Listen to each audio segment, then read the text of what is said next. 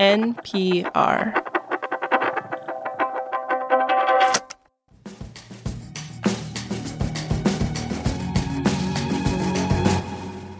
There is a new soda brand I am seeing all over the place when I go grocery shopping these days. It has very cute, vintagey looking designs on the can and flavors like banana cream and vintage cola. It's called Olipop. About a year ago, I had never even heard of this brand, and now it's at my grocery store, it's at my local bakery, and at Target. Yeah, it feels like one day it was just everywhere, right? Like, how did that happen? How indeed. Hello, Dan Pashman, host of the Sporkful Food Podcast. Welcome back to the show. Hey, Waylon. Thanks for having me back. What you're seeing with Olipop is an example of what I think is one of the most interesting changes in the way grocery stores do business these days. Because you may have noticed that it's not just Olipop that's popped up on the shelves overnight. There's a lot more new, small, independent brands in grocery stores now. From yogurts to barbecue sauces to refrigerated beverages, supermarket aisles have been completely transformed. This is The Indicator from Planet Money. I'm Waylon Wong. And on today's show, we'll look at how small food brands with small budgets have been able to compete with huge global food companies and stake a claim in the grocery store.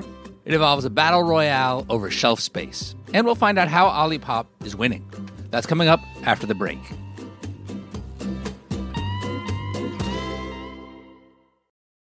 This message comes from Capital One, offering commercial solutions you can bank on. Your business faces specific challenges and unique opportunities. That's why Capital One offers a comprehensive suite of financial services, custom-tailored to your short and long-term goals. Backed by the expertise, strategy, and resources of a top 10 commercial bank, a dedicated team works with you to support your success and help achieve your goals. Explore the possibilities at CapitalOne.com/commercial. Support for NPR and the following message come from This is Small Business. Get actionable advice from a diverse group of entrepreneurs on how to start, build, and grow a small business. Listen to This is Small Business, an original podcast from Amazon, wherever you get your podcasts. This message comes from NPR sponsor Mint Mobile. For a limited time, new customer plans are $15 a month when you purchase a 3-month plan. Go to mintmobile.com/indicator. Additional taxes, fees, and restrictions apply. See Mint Mobile for details. To understand the hidden economics of the grocery store and what's behind Olipop's apparent overnight success, I went to Fairway Market, a small grocery chain in New York City. But I wasn't alone. I brought along a guide with me, Professor John Stanton. I'm chairman of the food marketing department at St. Joseph's University in Philadelphia. How'd you get into this work? Serendipitously, I got a consulting contract with Campbell Soup, and that was about 50 years ago. So I've been doing this literally for 50 years. And what drew you into it? What did you like about it? Money. Well, he's honest, right? Yeah, this is an economics show. Yeah, So. Exactly. In addition to teaching, John spent decades consulting for a range of major food brands and supermarket chains. And he says food companies are in a constant cutthroat battle for that prime shelf space between your eyes and your thighs. Is that what the industry says? Yes, eyes to thighs. That's their Madison Avenue. This is the most valuable real estate in the supermarket aisle. And traditionally, retailers have charged companies like Olipop to get on the shelves, and brands pay more for this prime real estate. These charges are called slotting fees. John says the big companies will sometimes buy up extra shelf space just to keep competitors off the shelf. Ooh, devious. Yeah. Now, as John and I are talking, I see a guy in the soda aisle stocking Pepsi. His name's Chuck. He's a Pepsi distributor, and he can vouch for what John's telling me. My chief competition is Coca-Cola, and they buy out all the space whenever they can. Like, for example, at Target, we were up about 40% in the last year in Target, and all of a sudden, Coke did some kind of slotting payments or whatever it was, and now we used to have like maybe 40% of the shelf. Now we got 20% of the shelf, and they have 80% of the shelf. Wow. So it is unbelievable. Now my company has to come to bat again, but they do that constantly. So if big guns like Coke and Pepsi are battling for shelf space, how did so many upstart products get in there? How the heck did Olipop get in there? Well, grocery stores developed a new strategy, driven by new data collected from those frequent shopper cards that so many of us use at checkout. Those cards might save you a few bucks, but they're actually much more valuable to the stores. Here's Professor Stanton again. Over the years, they've been able to get deeper into the consumer who are buying, and they're learning more about what people want. Yeah, they're giving me coupons for all the things I do want.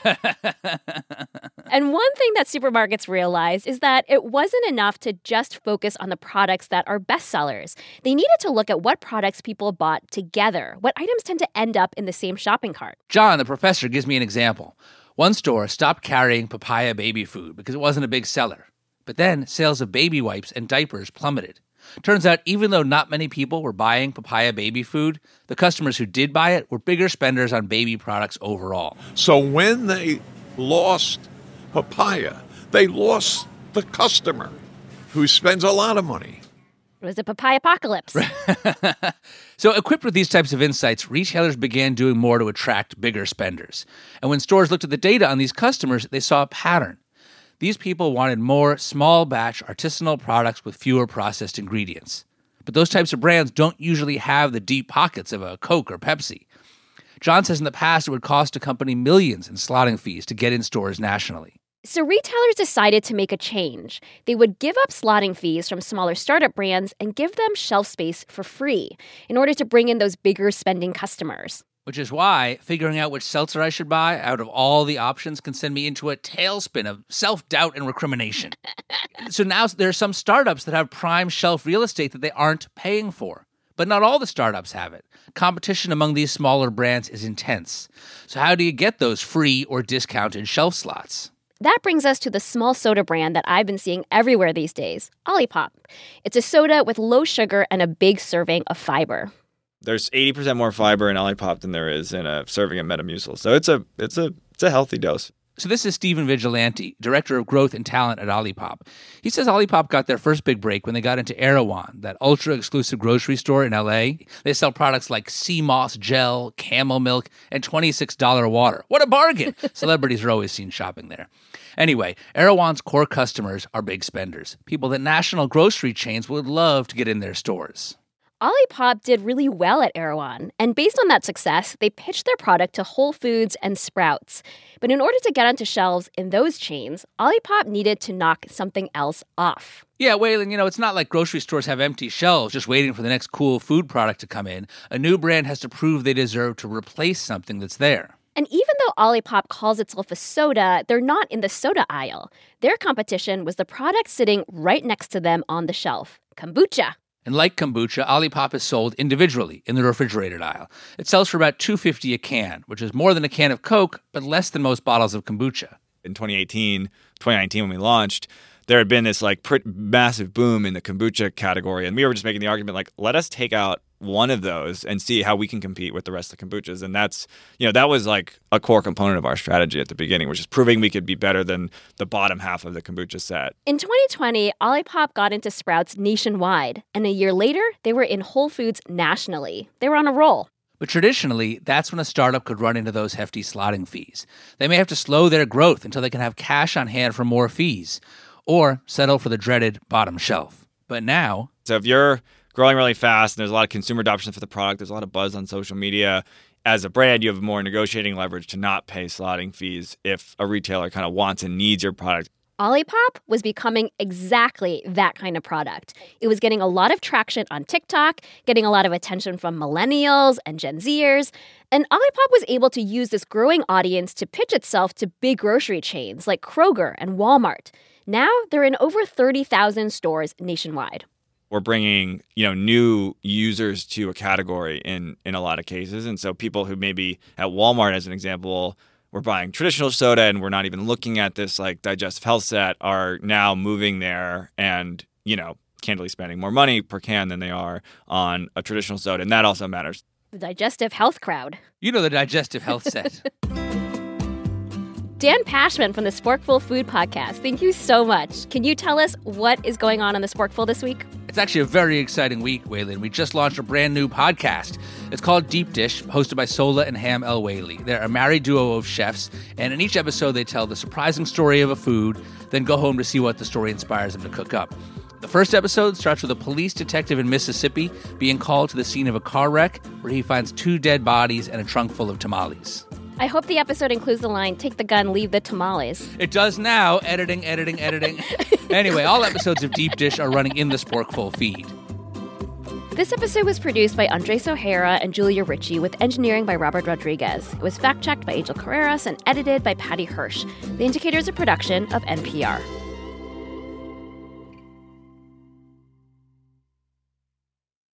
At this year's Oscars, Oppenheimer took home the award for Best Picture, Emma Stone and Robert Downey Jr. also picked up wins, and Ryan Gosling brought the Kenergy. For a recap of all the highlights, listen to the Pop Culture Happy Hour podcast from NPR. This message comes from NPR sponsor Microsoft. Monday at the office feel like a storm? When AI-powered Microsoft Copilot simplifies data and uncovers insights, it feels more like a day at the beach. Learn more at Microsoft.com/AI for all.